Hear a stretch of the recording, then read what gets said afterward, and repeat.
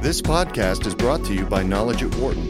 For more information, please visit knowledge.wharton.upenn.edu. Newly elected Prime Minister Shinzo Abe wants to take Japan's economy in a daring new direction, to pull it out of 2 decades of stagnation and deflation. It turns out that his policies closely resemble past policies, but he wants to put far more firepower behind them this time. He aims to loosen already very loose monetary policies considerably and raise government spending sharply to boost demand. Some analysts say it's just the medicine Japan needs, and on the spending side at least, the opposite of what Europe and the U.S. are doing. But Wharton finance professor Franklin Allen says the plan carries serious risks and could even lead to a big meltdown. And while the new policies may help in the short run, they will not help with the serious structural problems that have sapped Japan's competitiveness. We're speaking today with Wharton finance professor Franklin Allen about Japan's recent sharp change in direction for economic policy. Thanks for joining us. Great to be here. With the recent election of Prime Minister Shinzo Abe, there's been a fairly dramatic change in economic policies, which he telegraphed ahead of time. But it looks like it's a reaction to a long-term trend in Japan, which is pretty well known. 20 years of economic stagnation, deflation, and lately a loss of competitiveness also. Fiscal stimulus and loose monetary policies have been tried many times in Japan over the years, but a lot of critics say they were half measures, and that in the case of monetary policy, that stimulus was withdrawn too soon before it was actually able to jumpstart the economy. This time, things look different. It looks like a real shakeup, and I'm wondering what, if you see this as a huge change in direction, and what you think is going to happen as a result. It raises the very interesting question: if something doesn't work very well, what should you do? Should you try something else, or should you try harder? And I think up until now the conclusion has been we should try something else. And now Prime Minister Abe has brought back the issue of, well, let's try harder at what we did and try again. And I think part of that is driven by what the Japanese see going on in the US and in Europe, where we have central banks essentially going out and either, in the case of the US with QE Infinity, buying large amounts of bonds on a regular basis, printing money to do it. Mm-hmm. And in the Europe, in the ECB, we see with the outright monetary transaction program the potential for the ECB to also buy up very large amounts of government bonds. Now, the interesting thing is that in the UK, there's now begun a discussion, since they've also had quantitative easing in fairly large proportions, and Bank of England now holds a great deal of government debt on its balance sheet, about what's the next step. And fairly serious people there, such as Lord Adair Turner, who was the head of the Financial Services Authority, have suggested that they go one step further. So if you go out and print money to buy bonds, why not take it another step and go out and print money and give it to people and monetize the debt? Now, in Japan, they haven't got that far yet, but Prime Minister Abe wants to go out and start having the Bank of Japan have a much higher inflation target, 1%, as 2% rather than the current 1%. And he also wants to have fiscal stimulus, and he also wants to have more bond buying, more purchase of assets by the Bank of Japan. Now, the interesting thing is what will be the effects of these. If you do it in small amounts, it seems as though it doesn't have that much effect. Chairman Bernanke has argued that it's had very positive effects, not huge positive effects, but positive effects on things like employment and the output of the economy and so on. one of the other views, which interestingly Governor Shirakawa put at the IMF meetings back at the end of last year, was that this quantitative easing has an effect, but it has a big effect on emerging economies. And if we look at what's happened in Brazil, there has been a huge run-up in asset prices. The currency has strengthened a great deal, and that put their manufacturing sector under tremendous strain, and growth in Brazil has now stopped. So there are these effects within the economy, and there are also effects globally. Now, quite what effect will happen with Japan, we will see. I think we've already seen a very large change in the exchange rate, much larger than we've seen for some time in Japan. And I presume that that's not in response to actually the moves the Bank of Japan has already made, because those have been relatively small. They've promised to try to get inflation up to 2% as soon as possible, whatever that means. The bond buying program that they announced is going to be starting in 2014, so it's some time away. And by and large, the measures that actually were announced were not that big. But I think what the markets are probably expecting is a new scheme coming in that will do radically different things in terms of all these measures.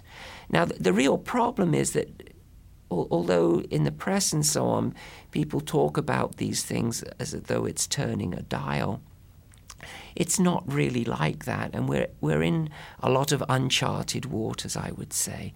We don't know what happens if you go out and have these long-run bond buying programs. It seems as though they haven't been too successful in Japan in the past. Maybe they didn't try it enough. But there is, as you mentioned in your question, as you mentioned in your introduction initially, there is a long-run loss of competitiveness among many Japanese companies. If you look at companies like Sharp and Panasonic, it's not at all clear these companies, which 10 to 20 years ago dominated their industries, it's not clear that they're going to be able to survive. And I think a part of this is these monetary measures have pernicious long-term effects. If we try them even harder, we may have inflationary effects, and I think we don't really know what will happen, and we'll see what happens.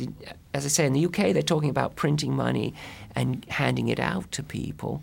In Japan, it'll be interesting to see how soon, if ever, they get to that point. But they're really out ahead of us. Everybody has been saying we don't want to be Japan, but it looks as though most countries are following on very much in the footsteps of Japan, with slow growth and just the economy stagnating. We're now 5 years into the crisis at least, and we're still not doing very well. We're not, in the US, we're sputtering along, but that's with huge monetary stimulus and significant fiscal. In the Eurozone, they have significant monetary stimulus, not fiscal stimulus, but they're, of course, shrinking. You said that the U.S. and Europe seem to be following Japan's old policies. What are those policies that have created similar conditions in Europe and the U.S. that Japan has been seeing over the last 20 years? Well, they had tremendous fiscal stimuluses for much of the time. They had public works, and they've had very low interest rates for many years now. None of these have solved the problem. They're still growing at very slow rates. And they were very hard hit by what happened after the default of Lehman. So their GDP fell around 10% within a year, basically, around a year. And this was a tremendous blow. But this wasn't really too much to do with their financial system, because their banks weren't in trouble. And by and large, it wasn't a financial crisis there, but they were very badly hit by the drop in world trade. Is it the case that they actually call it, they don't say the Great Recession in Japan, they say the Lehman Recession? I believe that's true. That's interesting. The other thing is that that what Japan is doing now with monetary stimulus and trying to hit a 2% inflation target because they've had deflation for so long. And, of course, inflation is a two-edged sword. A little bit might be a good thing, but then how do you keep it at a little bit and not go beyond that? But then they're also doing fiscal stimulus, which seems different than what certainly Europe is doing, which is the opposite of fiscal stimulus. They're imposing austerity in most cases, and now they're doing some quantitative easing. So they're doing something very different than Japan's new policy. Part of it's the same, but a key part is very different. The U.S. did some fiscal stimulus, but that's been over for a long time, and now we're in austerity mode with state and federal government spending down quite a bit over the last few years. So Japan, in a way, is doing something different than either the U.S. or Europe, and different than what it's done in the past to some degree. So, in volume, at least. So at the moment, it's not doing anything that radically different to what it's done before. But I think when the new Bank of Japan team gets in, that may change drastically, and that's why the exchange rates changed.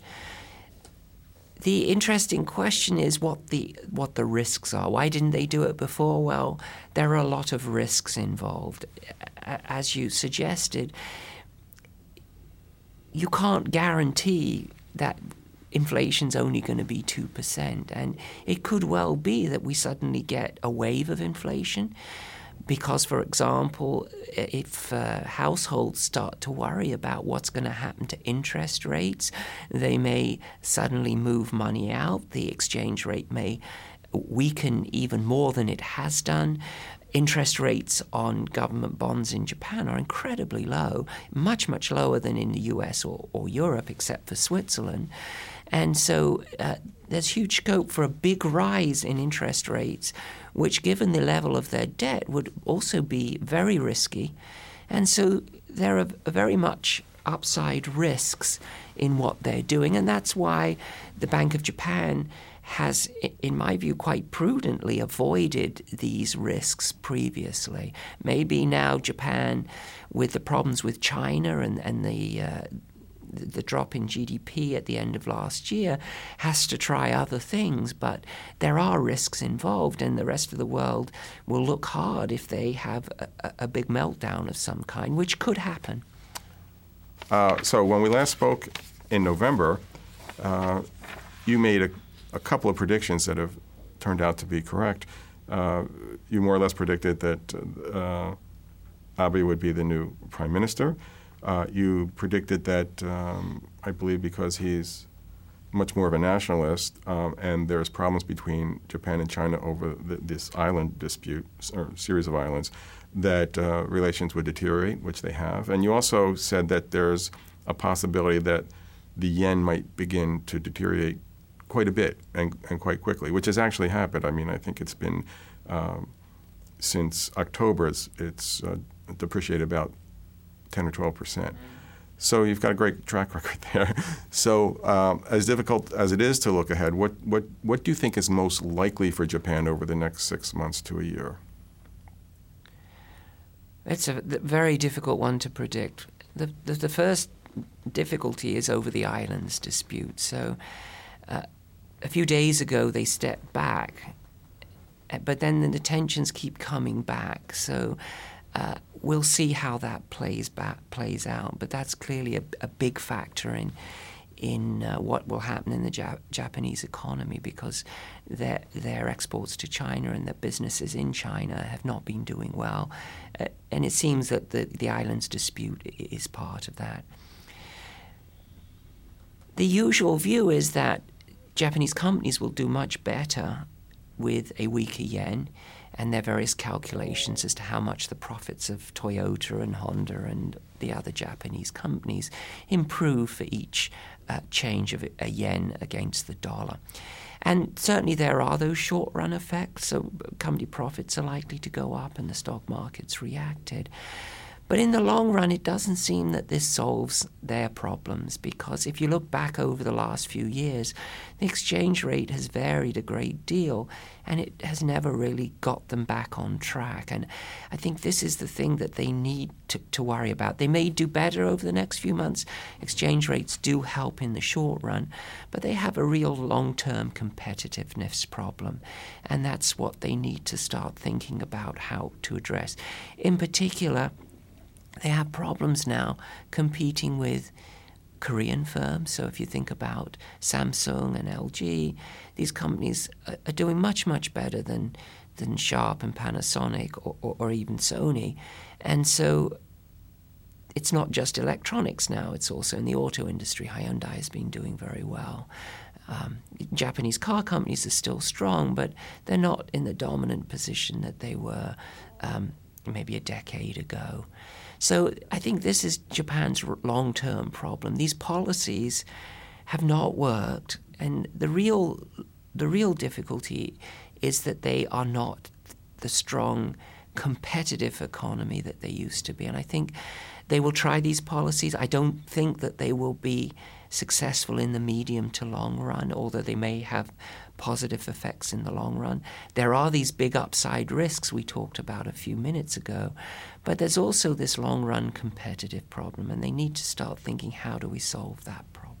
So if they saw these policies as a short-term fix that buys them time to make structural changes, which I think you're talking about, what are those structural changes? What are the changes that would help them in the long run and the medium run? I think they need more competition. That's what they lack. What the Japanese were so very good at 20 to 30 years ago was just competing globally. Now, the domestic firms never quite got that. And I think the problem is that the general lack of competitiveness has spread to more sectors in the Japanese economy. And they need to reverse that by having more competition. And it'll be interesting to see what the Japanese government's reaction is to a major bankruptcy in the electronics industry, whether they will allow that or whether they will force some of the more healthy firms to take over the weaker firms and preserve employment that way. And I think they need to think hard about how to introduce competition and make Japanese companies more competitive. Is that a matter of regulatory change internally, becoming more competitive? What does that look like to become more competitive for Japan?